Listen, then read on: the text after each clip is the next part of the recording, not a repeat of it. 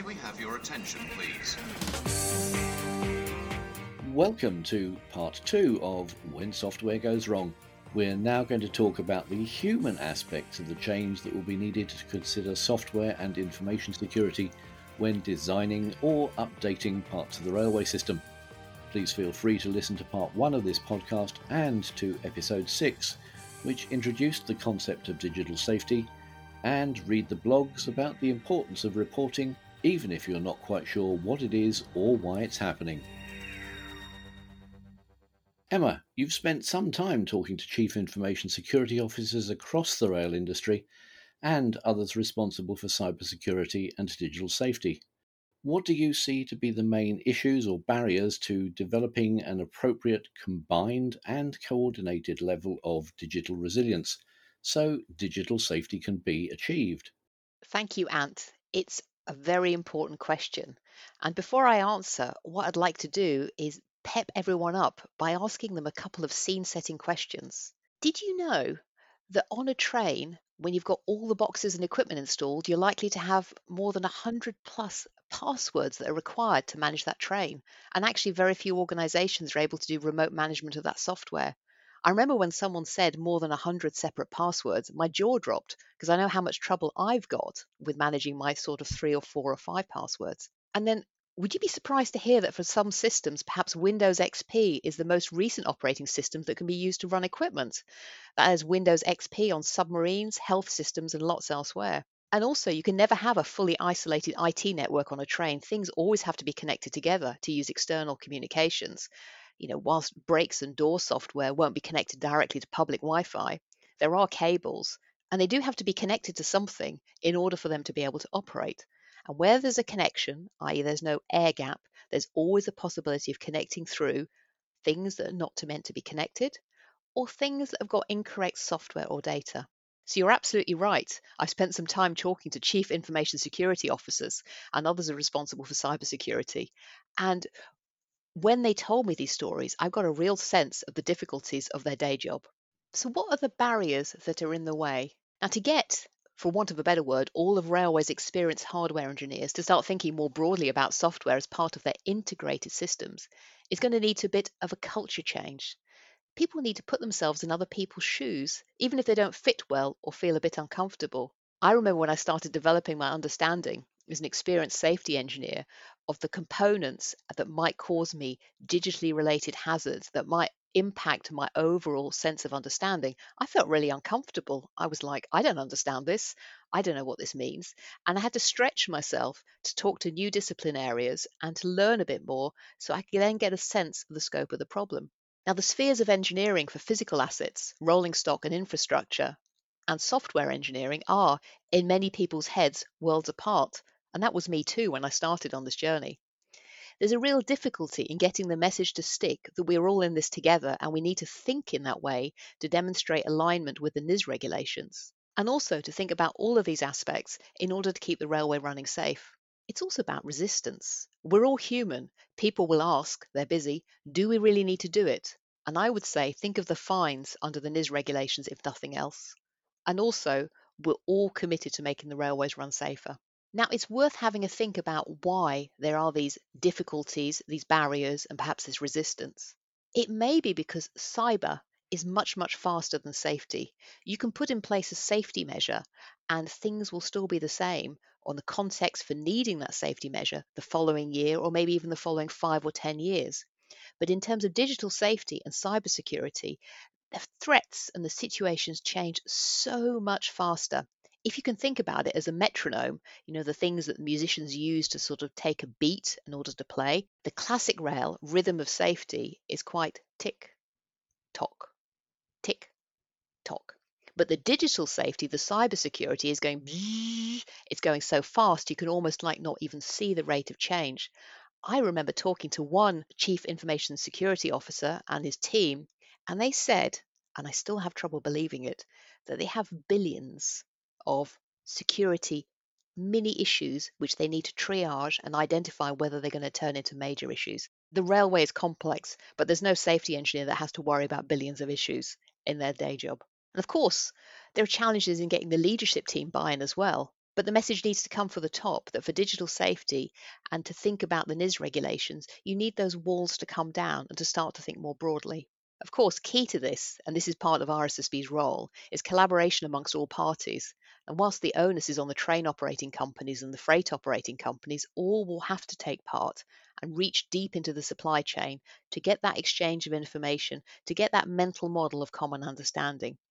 We need to create that common language that infrastructure, rolling stock, and digital experts can all understand, something that encompasses security, safety, engineering, and business continuity.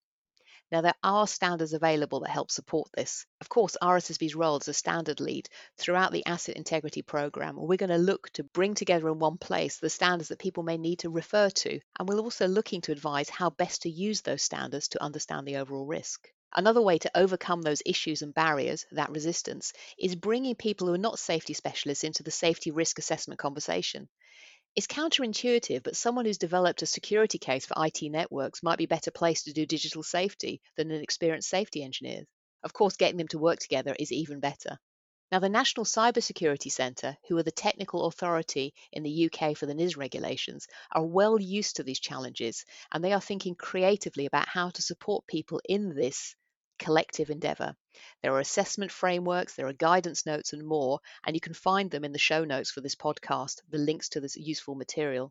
But I've personally found that there's no substitute for bringing different disciplines together in a room or a Teams call and asking them the simple question, what could happen and what can we do about it?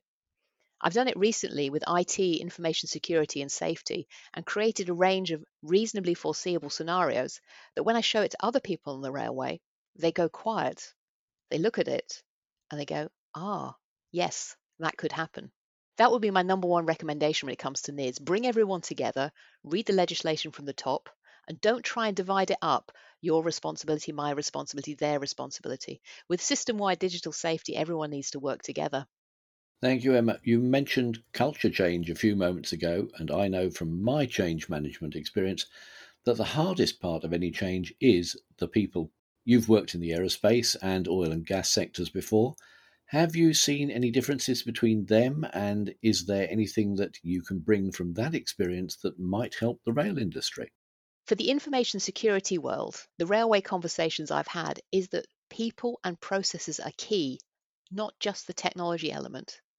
And many of the solutions are pretty simple. They're not rocket science, but you do need to implement them properly. It could be things like password control, there could be things like design of networks. And again, if you look at the National Cybersecurity Centre website, you will see some of that simple guidance. And that's one of the things through the Asset Integrity Programme, we're going to look to put that knowledge in front of more people. But that simple solutions is inverted from classic railway, where actually technology is the most difficult topic, and some of the solutions are actually technically complex. In many of the conversations I'm having to steer people away from like the super geeky technology and say, look, these are the things which you need to consider doing now, the people and the processes. My oil and gas background is people, plant, and processes. So that's people, technology, and processes.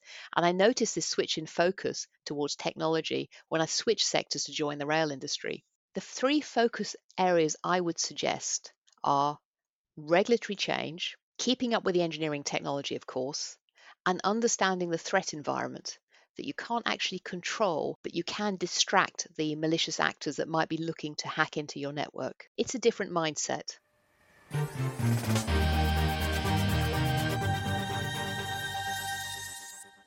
One aspect that, to me, highlights the need for information and cybersecurity is the standardization of control networks under ISO 61357. It seems to me that if an intruder can get into a system, it must become very easy to find your way around. And perhaps more significantly, as it involves Wi-Fi, it could be fairly easy to get into. So, from your research and conversations, what could go wrong? And what should the industry be doing about it? It's a very useful and important question to ask because once people start to think as a public Wi-Fi access point as a door that you could open and then get onto the train network, then you start to see that network and its vulnerabilities in a different way. Now, there are actually, if you like, doors internally on that digital network within a train. You do need to think about how easy those digital doors might be to open. Now, it is quite difficult to identify everything that could go wrong from our limited experience in what's gone wrong to date. But I have had some conversations with information security experts, and they suggest that one way is to look at reasonably foreseeable scenarios, i.e., things which could happen but haven't happened yet. Now, the passenger information system example I gave in the previous podcast, a variant of that has happened, but we've actually looked to adapt it to get people to think what could happen as well. Everyone has got their own experience and expertise and knowledge of the railway, and from this, they can individually or together create their own reasonably foreseeable scenarios. Don't wait for something to happen. Don't wait for someone to suggest or even spoon feed you what could happen. You know your systems better than other people. Think with curiosity what could happen. Now, the people who are responsible for cybersecurity deal with literally billions of potential threats on a yearly basis. Their worldview is different from that of a safety engineer. But we can't have those separate worldviews if we want to look at the railway overall. We're all aware of siloed working where everyone thinks about themselves within an organization. That needs to be overcome. Infrastructure and rolling engineers need to work together, and they need to include those software engineers in their conversations. And that broader perspective shouldn't just be amongst designers, manufacturers, and construction companies. It needs to include operational experts as well, the people that run the railway. We need that collaboration to learn about emergent hazards and risks. And we obviously need that reporting of the things that you see that aren't quite right, that could be underlying hints of digital cracks, potential failures in software and data. One thing that hasn't yet, to use a change management term, got emotional acceptance is that the existing precursor model for railway incidents doesn't hold easily for the world of software.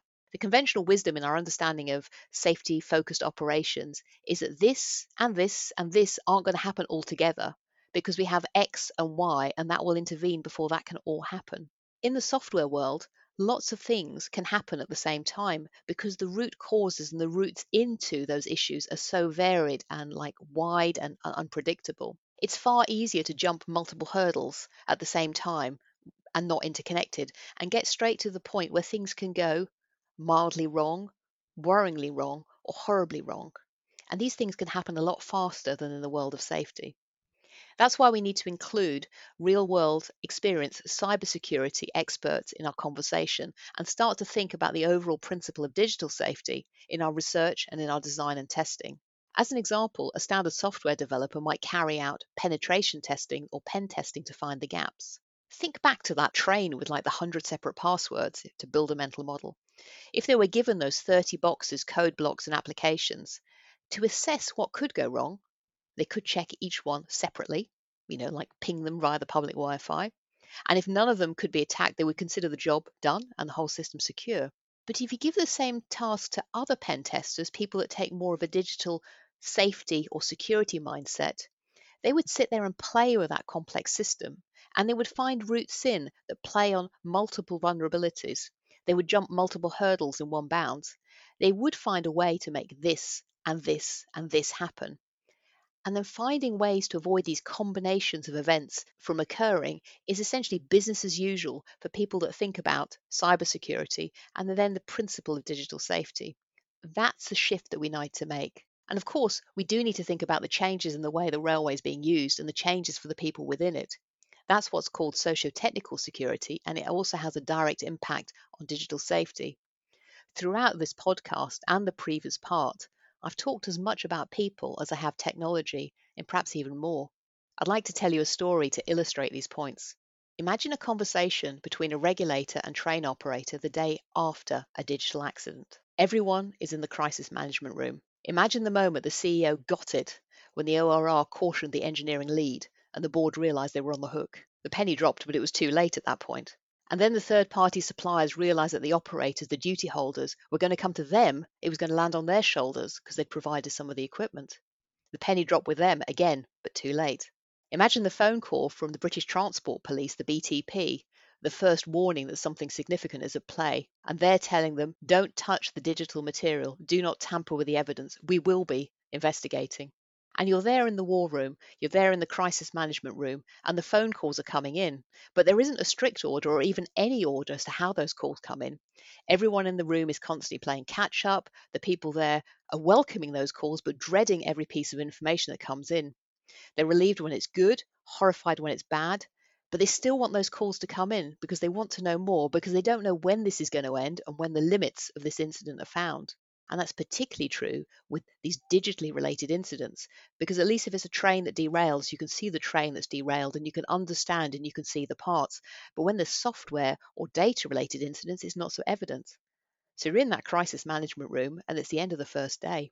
And then there's news that one of your trains has been affected with a software fault that's caused a fatality. Let's call it a digital Stonehaven. The first question that comes to your mind, is it one of your trains or is it all of them? Is there going to be a cascade effect when one software fault affects another? There are so many unanswered questions in your mind at that point as you're sat in the crisis management room. A hardware failure can typically be a singular incident, while software can occur in many places. Let's say, for example, it affects a brake application signal, and you could get a whole fleet down. And then whether it's design intent, malicious intent, accident intent, in that room you don't know, and you don't know when you're going to know. The penny is dropping that thinking about digital resilience, digital safety would be useful, but again, it's too late. And the event doesn't even stop at the end of that day. People's natural instinct is to hide and remove, delay and deny, and that's natural when you're faced with such an uncertain, difficult situation in that crisis management room. But then imagine the day after an event. A vendor is detained by the police for failing to discuss and disclose. The police might confiscate, they might put a tape around everything, physically, of course, but also digitally. And you wouldn't think of removing physical evidence from a crime scene, but what if you were remotely accessing, copying data from a train to help you understand what might have happened? Does that count as evidence tampering? You tell the police, I didn't delete it, I've just got a copy. But does that match with police looking to isolate digital evidence? So really, does this scenario, does it sound too dramatic? You might be thinking, would it really happen like that? But this is how it could happen. People that run exercises have seen things similar like this. I've heard from a global operator who sustained a digital incident. They painted a clear picture of their screens going black in their operations room, the phones, which were run over the internet, starting to stop, and this gentle crescendo of panic that got bigger and bigger. They said that at some point people were actually going around unplugging computers from the wall because they had no sense of where the incident was happening and how it was happening and how they could help stop it or control it. In that conversation with him, he was still able, years later, to convey that sense of panic and how they then had to step by step try to get to grips with their global operations. Now, let's move the clock back. Let's imagine someone is in there, in your general operations room, the day before an accident that no one knows is coming, and someone is trying to warn because they think it could happen. Actually, one team that's got that digital safety perspective knows it is coming, they just don't know when. There's that absence of precursors, there's the incomplete reporting. They've just got a sense of unease. They're getting all those little sort of signals from here and there, people talking about this in the coffee room saying this could happen. What is it like for them at that point in that operations room, which hasn't yet been turned into a crisis management room because the crisis hasn't yet happened? What is it like for them? Who isn't listening to their concerns? What could we do to make people listen before the event so you could anticipate and plan and think through what might happen and then adapt your systems? Denial is a natural human nature. If it's not happening in the here and now, a lot of people, from frontline through to execs, struggle to see it in the future. And that's true for physical assets as well as digital assets. And it's one of the things that I, as a safety engineer who works in the field of risk, I always struggle with on a daily and a weekly basis. You go in and you say, look, this could happen. And someone will say, well, it hasn't happened. It hasn't happened yet. What makes you think it could happen? And then you have to make the case. This podcast is part of looking to try and get that penny drop to encourage people to think more broadly about what could happen. I was told an example about brake brackets failure, and some people were saying, look, we've got a concern. They were thumping the table and said, we need to worry. The risk is unacceptable. And other people were looking out the windows and trains were running around and saying, so what's the problem? That was an invisible risk that day to all apart from those who had the ultrasound probe. And that was a real physical crack. Digital cracks are much harder to spot. So the scenario that I'm talking about, that crisis management room, the incident playing out, hasn't happened yet, so far as I know. But it could happen, and we can identify the causal factors now if we start to use the NIS regulation as a framework to get you thinking. If we start to bring together the different discipline areas and ask them the simple question, what could happen? I've discussed some of those scenarios in this podcast. And of course, we can identify the causal factors now, but there will be some differences for every incident and every organization. This is an open-ended problem. The takeaway I'd like to suggest to our listeners is that they reflect and to think to themselves, could this happen to us? and they take on board some of the ideas and discussion points and think about how that might fit within your existing safety management system. And then when it comes to the NIS regulations, I'd suggest there's no harm in going to the National Cybersecurity Centre resources, even if you think it's not directly applicable to you in your contract and your product today. The National Cybersecurity Centre Cyber Assessment Framework, or CAF, provides guidance for organisations responsible for vitally important services and activities, such as the railway. If you want to understand a bit more about the NIS regulations and how it might impact your business and how you might want to start the process of thinking about digital safety, my recommendation is go and have a look at the CAF guidance to start developing your understanding in this area.